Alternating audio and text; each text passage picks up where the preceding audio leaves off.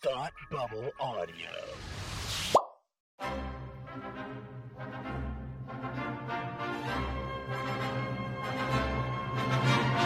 Look, up in the sky! You will never find the more wretched hive of scum and villainy. Welcome to Beer with Geeks with Tim and Frank. Who are you? I'm Batman. I am Iron Man. Your friendly neighborhood Spider-Man. Hi, Christopher. I'm Nero. My name is Inigo Montoya. You're a wizard, Harry. A couple of guys with a couple of beers and a whole lot of pop culture nostalgia. Make it so, number one. Ladies and gentlemen, the Beatles. Named the dog Indiana. Life finds a way. I am serious. And don't call me Shirley. Now sit back and crack open a cold one, because it's time for Beer with Geeks. It comes in paints. Shaken, not stirred. Great Scott! I was way off. I knew it started with an S, though. Hi, and welcome to Beer with Geeks, where two geeks geek out with beer. I'm Tim, and with me, as always, is the Iceman himself. Frank, how are you today? Nice to meet you. It's nice to meet you too, Frank. Yeah. Frank, you're a wonderful human being, and you're known for enjoying the alcoholic beverage every so often. Never leave home without it. Never leave the Batcave without it. I mean, you really should leave the home without it most of the time. Nah, open container laws don't really apply right now. It's fine. I think that they do, Frank, honestly. Control yourself, my friend. Control debatable. yourself. Stick it in a Yeti. No one knows what you're drinking. It's fine. That is true. Yeah. But tell me what you're drinking right now. Well, recently I came on this show and I drank a Night Shift Night Light beer. They then followed up. That's their light beer offering, sort of like their Bud Light adjacent offering. They recently followed that up with something that they call Night Heavy. Night Light, Night Heavy. So, all right, nice. Night Heavy. Night Doesn't Heavy work as well as Night Light. Not quite, but it's Night Heavy American Lager, and it's also very, very good. It's more of like if Night Light is their Bud Light, then this is more of like the Bud Heavy, like the regular Budweiser. Not that I would put them in the same universe, because it's Night Shift and it's a whole other level, but that's sort of what they're going for. So, it's great. It is an American lager, and I enjoy it very, very much. Got a whole bunch of these. I have the Night Lights and the Night Heavies both in my fridge for, whatever I'm in the mood for. So excellent. Yeah, that's what I'm working on. I love that. What about yourself? I, good sir, am drinking a Revival Brewing Company beer. It's called Mercy Brown Imperial Ale. Mercy Brown is very famous around here in these parts of Rhode Island. The back of the beer says, "Don't believe everything, but you gotta believe in something." And that is because I will read. It's a mashup of Mercy Graves and Clancy Brown. We all know it's a Lex Luthor and Mercy Graves reference. You don't even have to explain it any further. We got it. Yeah, you nailed it. Good, Good job. Mm-hmm. Except, actually, behind the Chestnut Hill Church in Exeter, Rhode Island, lies the grave of New England's most famous vampire, Mercy Brown. In order to satisfy her thirst, we brewed this Imperial Brown Ale offering rich, warm malt notes to awaken the senses, though perhaps not the dead. Dried plum, toasted malts, and dark caramel tones finish with a spicy herbal hop flavor. Mm-hmm. It's delicious. I definitely would recommend. That sounds great. It is really good. But yeah, Mercy Brown is the story of Mercy Brown is that she was a vampire, and you can look it up. I will actually I'll find a good source and send it to you for the show notes. I don't want to go into the whole story, but she is like New England's vampire. She's our New England vampire legend. And and I thought that it was an appropriate beer because we're talking about bats. Sure, I thought, but wait, hold on. That's a great segue. I love that because bats and. But isn't Mercy Brown? Isn't that the TV show about the Candice Bergen and like she's the recovering alcoholic and she's got the news magazine show and. Is it? I don't know. It's a Murphy Brown joke. Never mind. Oh, with Murphy Brown. I was thinking of Father Brown, the priest that solves mysteries. Is that Father Brown? Yeah, that's the G.K. Chesterton character. Yeah. Yes. Oh. Yes. Yeah. So I wasn't sure where you were going. And then there was also the Father Dowling mysteries. Remember that TV show with Tom Bosley? Yes, that's right. That's what I was thinking of. Oh man, why are there so many of those? I don't know. Question. I don't know.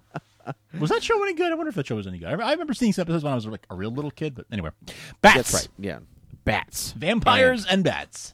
And robins and Ice bat and girls, and ivies and bat girls. Frank, we watched Batman Forever a while back because of the death of Joel Schumacher, and then we said, why don't we do Batman and Robin too? Because you know what, he directed both of them. He did. I haven't seen Batman and Robin in a long time, and Frank, here's the thing. I really enjoyed myself. Did you really? It. I weirdly enjoyed watching it in a way that I really didn't expect to. And here's why. Okay. Here's why, I think. Because it's not good. I will sure. say it's not very good. And if you look at it in comparison to the other Batman films, it's a very different style of Batman. Very. With the same actors. And so it's if you look at Tim Burton's to Batman and Robin, it's a vastly different world with a different tone, and they use some of this it's the same architecture as Batman Forever, and it's the same Commissioner Gordon, it's the same Alfred, and and Robin, and all that stuff. So it's confusing that way, but it's basically a Dick Sprang Batman come to life. That's very true. That's very, very true, and it's clearly meant to be an homage to that and to Batman 66. Yeah. Oh, completely. And I don't think that stylistically, because of the slightly neon gothic world that was presented in Batman Forever, and that because of the neo Art Deco of Burton's films, and the grimy Art Deco of Burton's films. So it's got a weird tone because of that. The tone of Batman and Robin doesn't actually fit the aesthetic that it's going for. Doesn't fit a lot of its aesthetic choices. It's almost by putting neon on things in bright colors, they try to splash it up. But there are set pieces where you're that's totally Dick Sprang, like the ice cream factory. Come on, and totally. It's just. I enjoyed myself. It's hammy and dumb, but it's hammy and dumb in a way that a comic from the 1950s is really hammy and dumb. Yep. That's all fair. I still it doesn't make a lot of sense. Oh no, sure it doesn't. No. That is one of the things that trips me up, is that even just trying to follow the story of the movie, there are a lot of leaps. Yes. I think there were actually more leaps later in the film than earlier in the film. I think that's true. It kind of feels rushed at the end. Yes, where it's okay, here's Batgirl, and we got 20 minutes to wrap this up, so here we go. Yep. And I a lot of the Batgirl stuff actually it feels incredibly rushed. But also she's she's got her little domino mask on. Right. Obviously it's Barbara. And he's so what are you, Batwoman, Bat person? She's it's me, Barbara. It's me, Barbara. Obviously, he's the world's greatest detective. Obviously, he knows it's you. Literally, you don't even what have to I be thought. The world's greatest detective to know that. Yeah, it's oh my goodness gracious. Yeah. But even Alfred, little things like Alfred hiding his illness from Bruce, and things like that, just doesn't feel. It doesn't feel right. Yeah, there are things that don't feel quite right. Like a parent hiding their illness from their kids because they don't want them to worry. So from Alfred's perspective, I get that. Bruce has gone through a lot. He's got a lot to worry about. Why am I going to worry him about this? But also, that he's going to figure it out. Right, because he's the world's greatest detective. Right. But he probably should have figured it out a lot sooner because he's the world's greatest detective. Also that. Yes. Yeah. Yes. That's fair. Yeah, there's a lot. My biggest problems, honestly, with the movie are not even the fact that I find it hard to follow, but the dialogue. The dialogue is a little hammy, And it wouldn't be, it's not bad in and of itself, right? If Adam West is saying that dialogue, it works. But because of the film series that it's like trying to continue from, that's what kind of makes it hard to. That's right. If it was its own fresh start with where everyone was at the level of Arnold Schwarzenegger and Uma Thurman, but I think part of the thing is that that George Clooney and Chris O'Donnell and Alicia Silverstone and they're not in on the joke, right? But the villains are, so they're amusing to watch because they're in on this weird thing that they're this overacting thing that they're doing. George Clooney is not overacting in this movie. No, he's acting. No, he's good. He's good. He's good. He's good. Not all of his dialogue is great, but he's doing a good job of what he's given. I maintain that the heroes and the villains are in two different movies. They were told about two different movies, and somehow we tied it all together and made one movie out of it. That is a great point. Mm-hmm. Yeah, totally two different movies. And I think Batman and Robin also kind of suffers from that. Chris O'Donnell might be in the same movie as the villains. Yes, he could be. I think that could be. But I think you almost weirdly forgive it in Batman Forever because Jim Carrey is the antic. You know what I mean? You almost get past it because it's Jim Carrey. But if it was a different actor, you might actually feel the same way. If it was just Tommy Lee Jones doing his Joker impression, that might not fly. But him and Jim Carrey, you expect that from Jim Carrey. He is playing liar, liar, Bruce Almighty, Dumb and Dumber, The Mask, Dumb and Dumber. He is doing the Jim Carrey thing. Yeah, but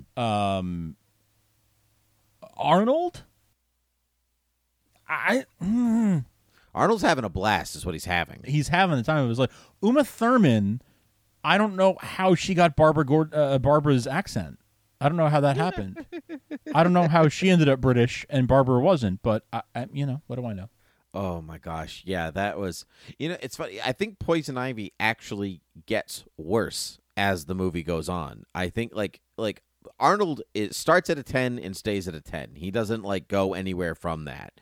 But when Poison Ivy first shows up, after Dr. Woodrue, which is a great little Easter egg, because Dr. Woodrue is John Glover is the Floronic Man, which is a great little cameo thingy, and and she shows up and she's like, my body is chlorophyll and my blood is blah blah blah, and I'm like, this is 1950s Poison Ivy. This is I see what you're putting down here. It's hammy, but I get it. But she gets bigger and bigger and bigger and bigger as the movie goes. And even her costume gets more extravagant as her hair gets different, and it just when she first shows up dancing that sexily out of the gorilla costume, which is its own thing, which we're not going to analyze. That's not. Well, we're not going to go there. That she looks like Poison Ivy. She acts like Poison Ivy. She's kind of hammy, but not so much that you want to you want to bake her for Easter dinner. And so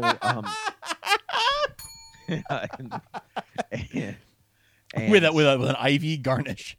With an ivy garnish. But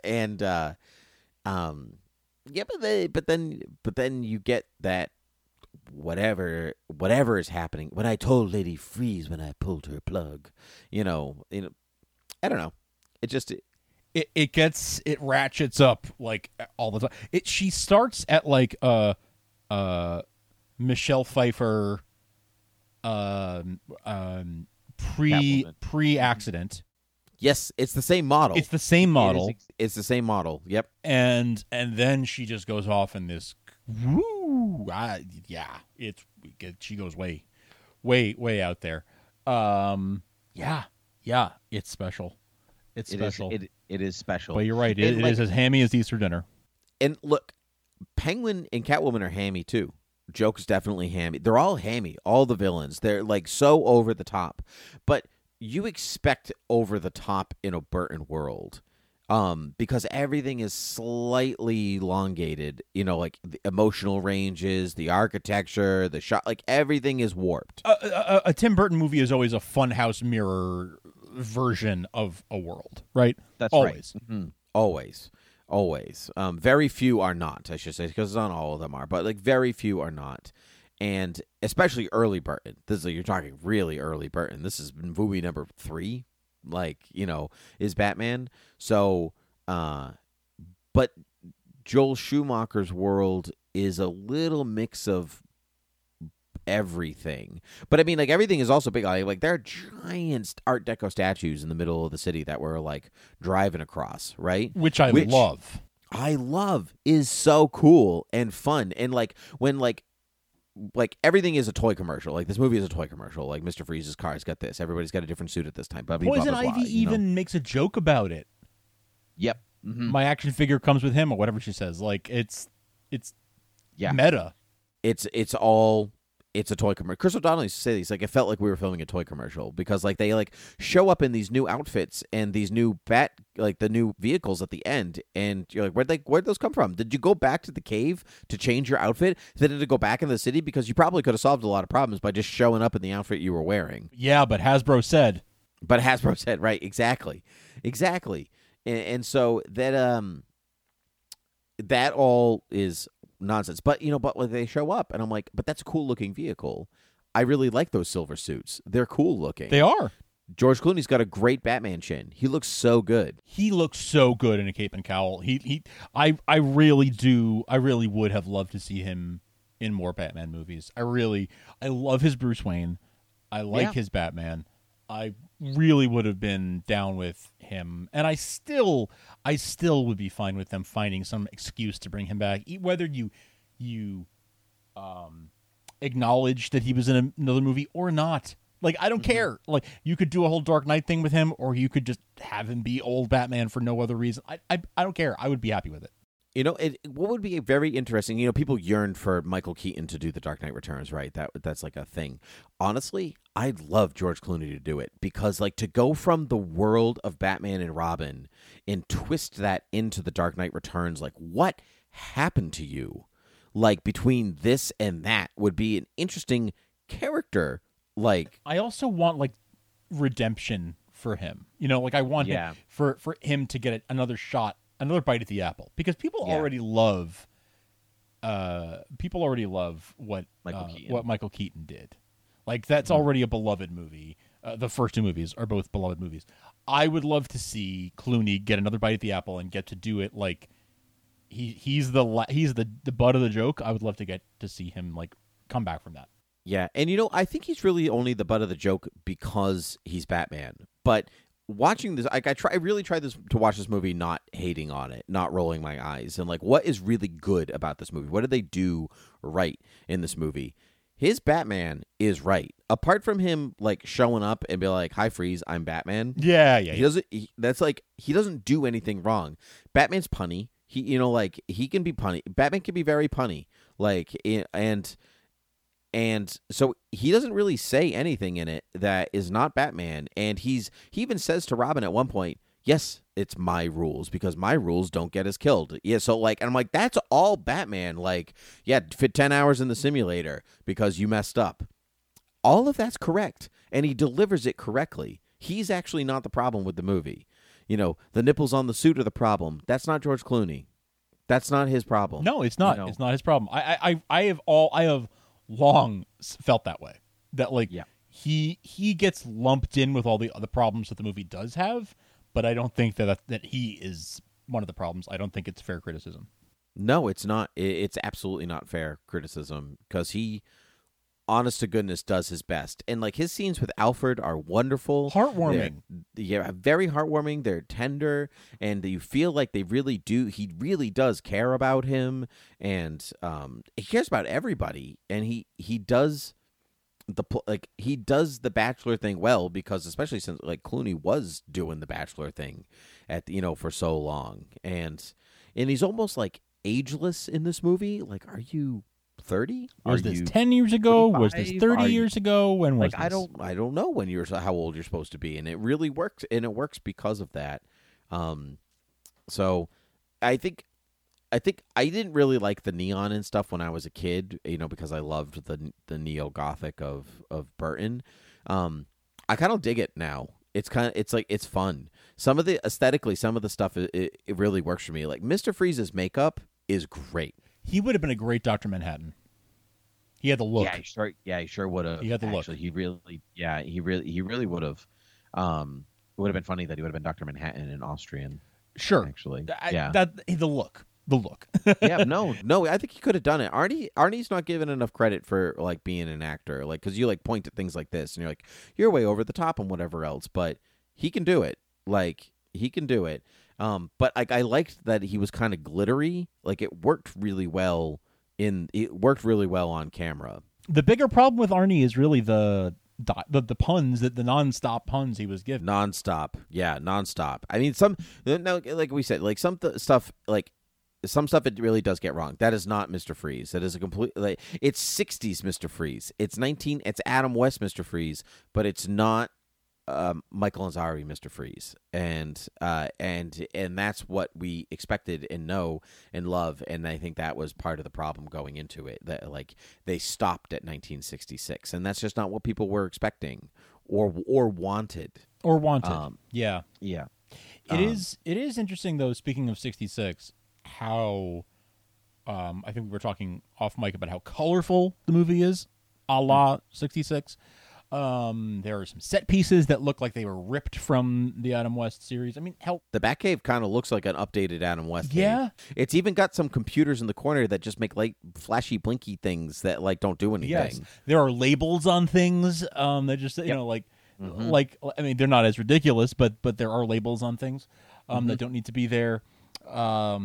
Commissioner Gordon, he's wearing his like military. Yes, like Commissioner Gordon from 66. I mean, the police officers in general are wearing like old timey police uniforms. And then like the Dutch angles in this movie are everywhere. And there was a little bit of that in Forever, but like Joel Schumacher just like told the DP to like turn it to 11 for this. Yeah, I agree.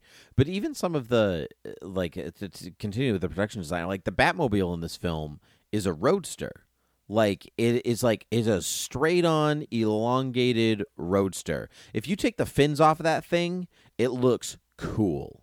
Like it actually is cool.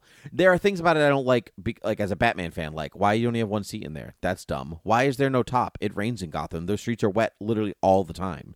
Like so like why are you riding around without a cover?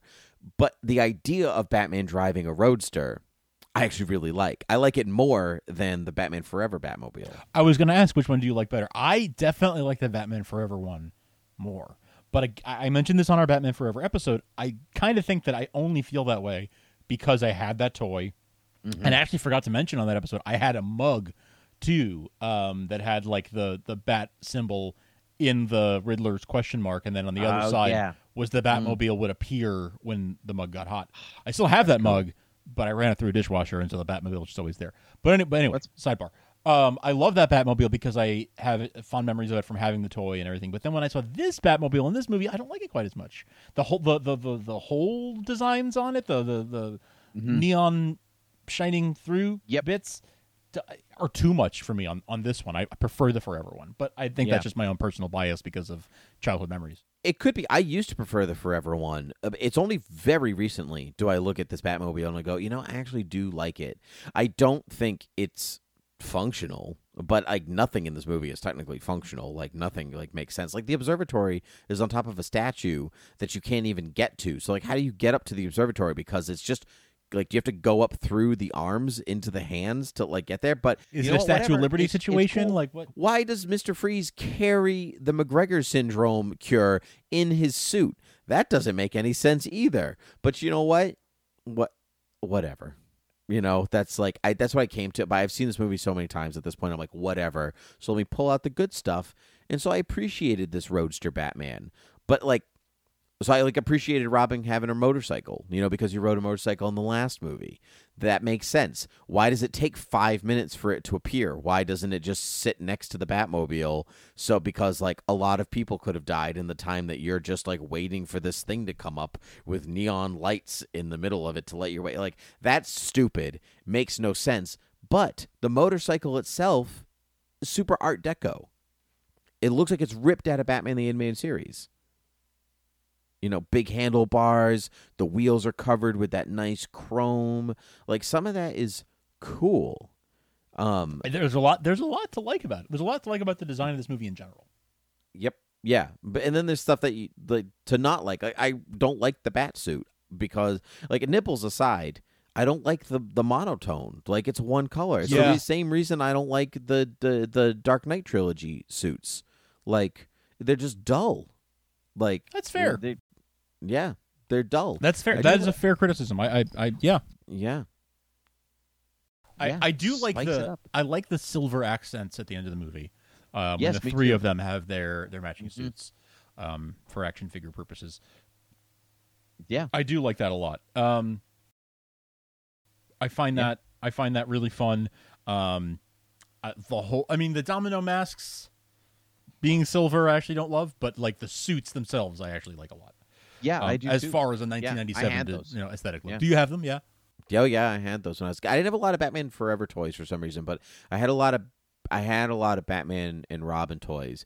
Even though I remember as a kid seeing it and I was like, that's not Bane.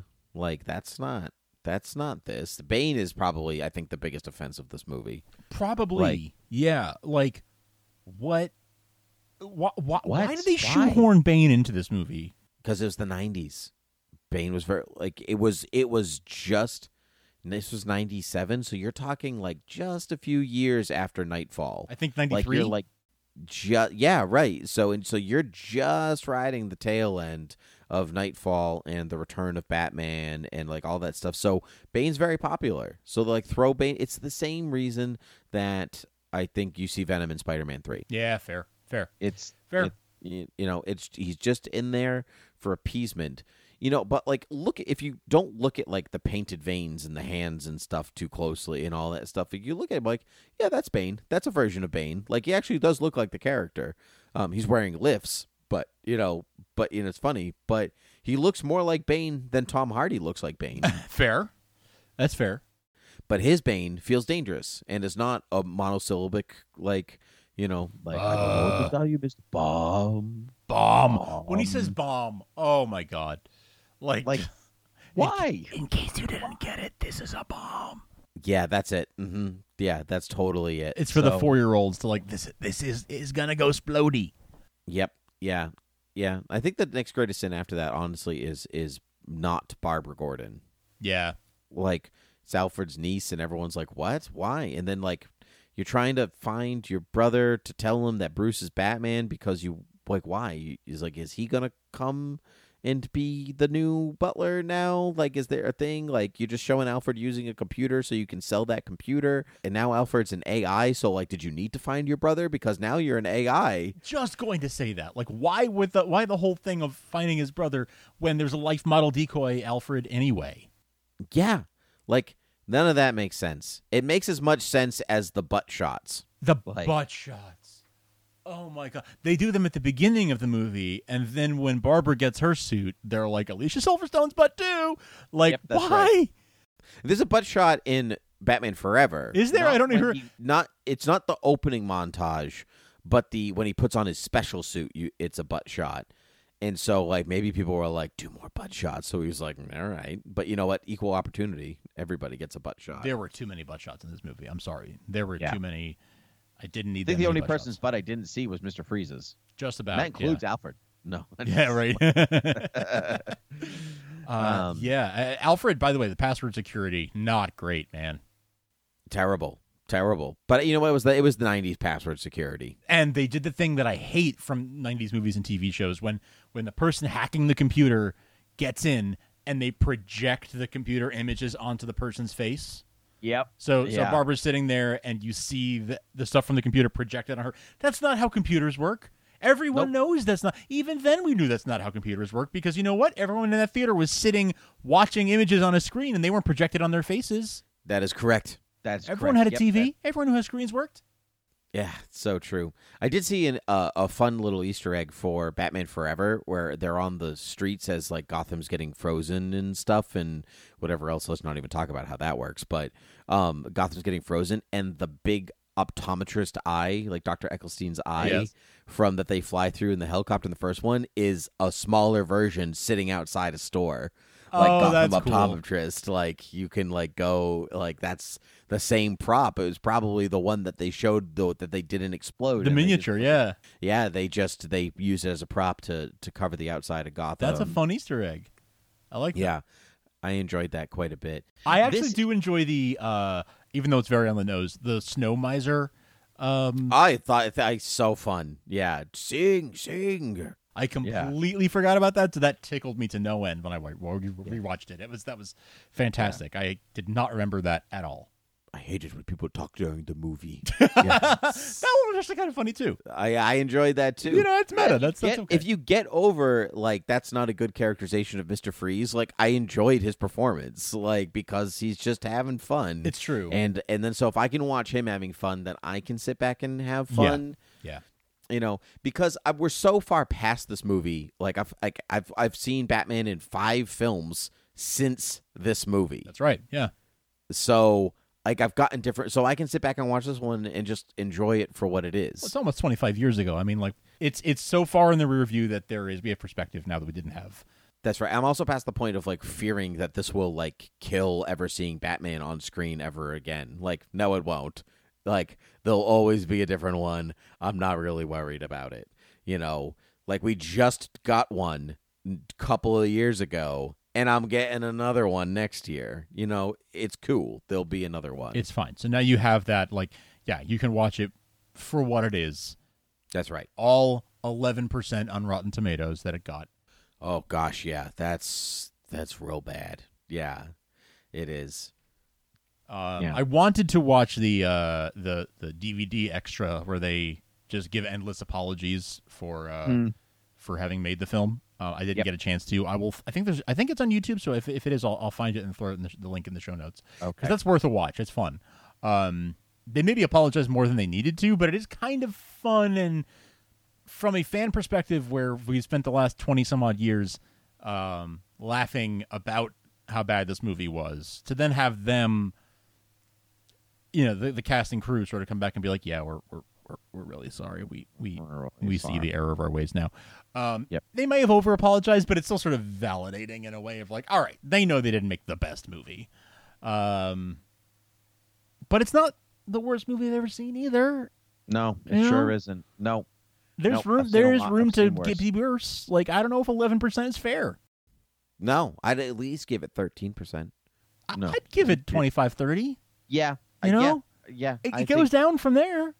Yeah, I agree. No, I'm with you. I'm very much with you. But this was so fun. I'm glad that we talked about this and not in a way that was like everything's terrible, because I like being positive. And there are some positivities to this movie, despite it obviously not being very good. It's not very good, but it is fun. And there is there's entertainment value in it. That's right. If you can laugh at things that you love, then it's okay. Right. And you know what? When he said, "Hi, Freeze, I'm Batman," it reminded me of, "Hi, Christopher, I'm Nero." If we ever do a new intro, we can do "Hi, Freeze, I'm Batman." Yes. Yeah, that's good. It was very good.